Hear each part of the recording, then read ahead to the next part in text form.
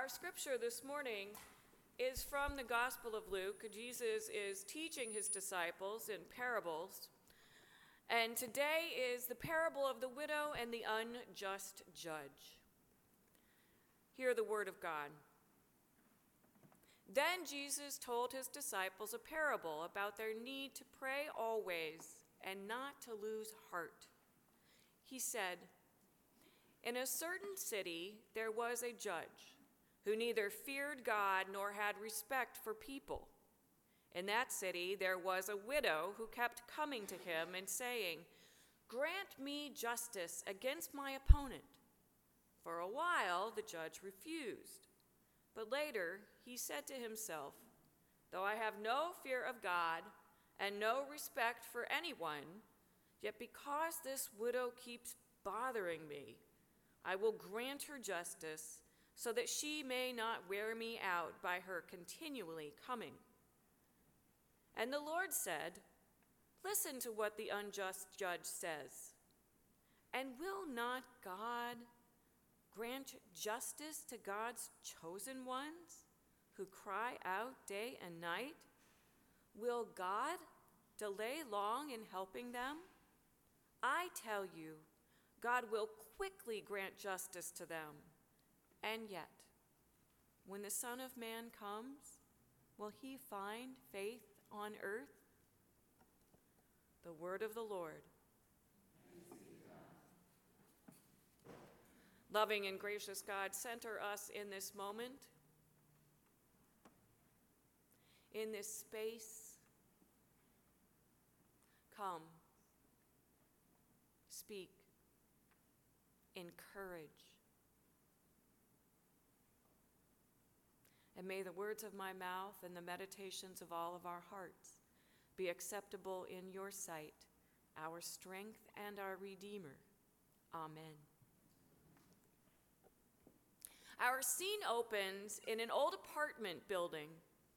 There is a cage hanging in the window, a bird cage, and inside a yellow bird sweetly singing when along the windowsill comes a black and white cat sneaking along.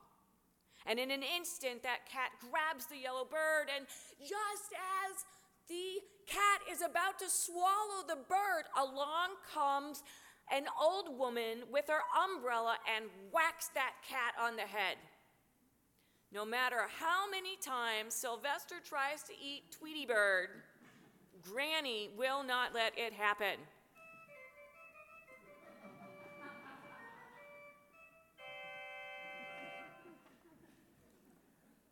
Another scene opens, and there is this poor, vulnerable widow and a puffed up, pompous, powerful judge.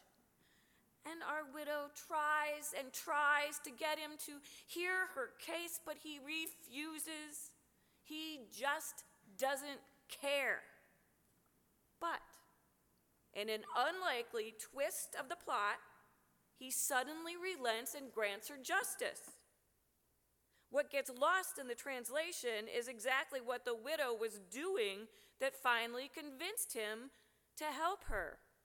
The Greek carries the connotation of boxing.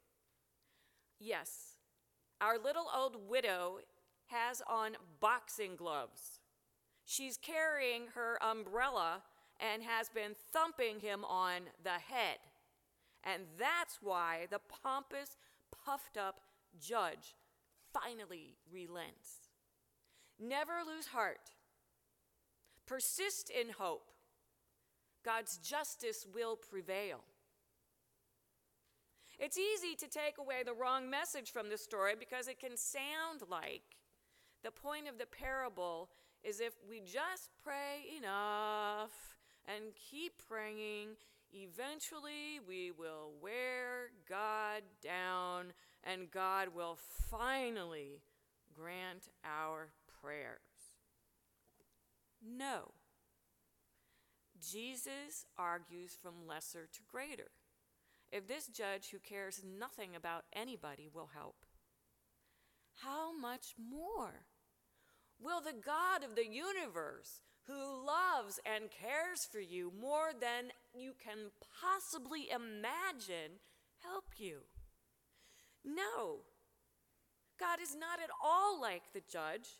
If anyone, God is Granny, who will never stop fighting for what is just and good and right. Never lose heart. Persist in hope. God's justice will prevail. God knows that we have many reasons these days to lose heart. Too many to name. And I hear a little bit of Dory from Finding Nemo in Jesus' words about praying continually. Just keep praying, just keep praying, praying, praying, praying, praying. But Jesus also tries to keep us laughing. He gives us humor with the little widow and the unjust, pompous bully, an image of the one who is so unlikely, the one who is oppressed, wins the day, and that is an image of the kingdom of God. Some words I heard this morning: do not invite me to a revolution in which I cannot dance. Well, do not invite me to a revolution in which I cannot laugh. And maybe laughter is akin to prayer, and I will keep the widow in my heart and remember her because she made me laugh, and I will look for her. I take inspiration this week from people who have shown tremendous persistence for decades upon decades, living in hope beyond hope, hanging in there, losing heart, finding heart, and finally, the Nats are going to the World Series.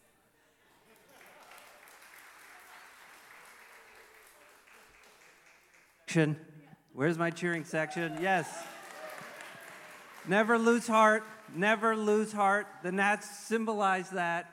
They were down, they were out, they were 19-31 in May. They said there was a 2% chance of making the playoffs, but they stayed in the fight. They stayed with it, they persevered, they made the wild card, they beat the mighty Dodgers, and now they're going to the World Series. Woohoo! Let's go, Nats! I have to say, it's really confusing when you first move to DC. I mean, seriously, Walgreens? Have you ever seen the Walgreens W? You think that the Walgreens has a baseball team. Today, I'm also thinking about Elijah Cummings. He never lost heart. His whole life, he persisted in hope. He worked for justice since the time he was 11, when his teacher told him and his friends that there was a better pool they could swim in, one they could actually all fit in. But when they went, because it was the white pool, people threw rocks and bottles. And what hit him on the forehead and gave him a scar, and he was marked for life to struggle for civil rights. He went to Howard University, and his old boss from when he was in high school sent him a $10 bill and a note that said, "Hang in there." He kept sending those notes persistently. Hang in there. Cummings was a man of great faith, intentionally seeking out and making friends with those in Congress with whom he profoundly disagreed. He took that love to reach out for those around him to the streets in Baltimore during the riots that broke out after the murder of Freddie Gray. For 6 nights, he walked the streets of Baltimore to calm the crowds. He joined hands with them and led them in singing "This Little Light of Mine." At curfew time, he called out on a bullhorn Let's go home. Let's go home. Everybody, now it's time to go home. Let's go home. That bullhorn was a gift from some of his buddies in Congress. Because one time when Cummings was trying to speak on the floor of Congress, someone turned off his microphone. On the side of the bullhorn it says, "The gentleman will not yield." Cummings likes to say, our children are the living messages we send to a future we will never see. We've heard some wonderful testimony today about this way that this church has raised children to be the messengers of faith in a time that we will not see. We are part of a persistent stream of worship and prayer, of Bible study and spirituality groups. We seek the ways of Jesus for our lives today as people have done for 2,000 years. We persist in singing sacred music, in knitting, in painting icons to nurture our souls. We persist in shaping the faith of young people. We persist in Sunday school and mission trips and lock-ins where there is a lot of laughter. We persist in working for justice, welcoming refugees, writing letters to prisoners. We persist in sharing God's love and now taking on the digital world. That's where we're going next. We persist in proclaiming the love of God in this place, beyond this place, and in our own hearts. And this is why we pool our money and make our pledges, and why sometimes it can seem as if the stewardship team channels their inner granny, persistently pounding you on the head until you pledge. In the end, the best way to never lose heart is to remember God never loses heart in us. God never gives up hope in us. God persists in loving us, in being by our sides in every challenge, in every trouble, in every situation in our lives where we need help, where we cry out day and night. God persists in hanging in there with us and helping us and granting us justice and grace.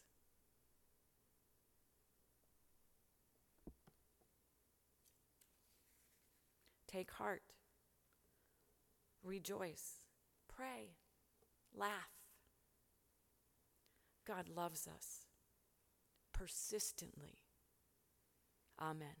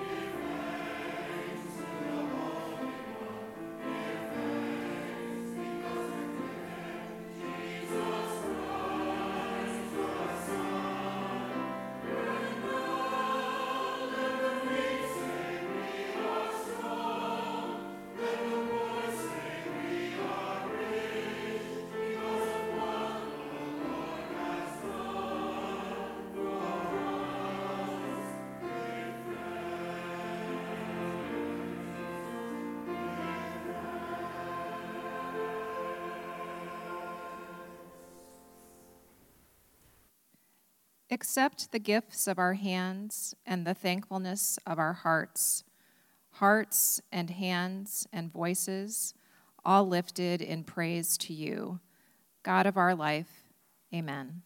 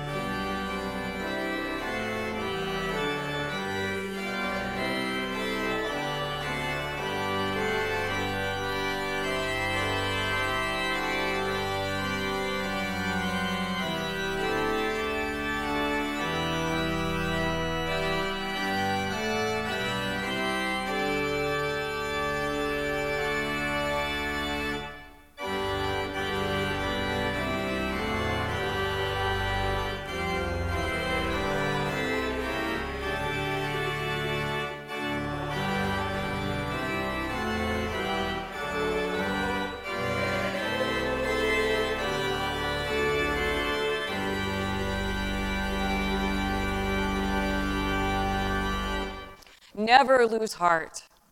Go out in joy. For we go with the love of God and the grace of Christ Jesus and the power and the presence of God's Holy Spirit with us this day and forevermore. Amen.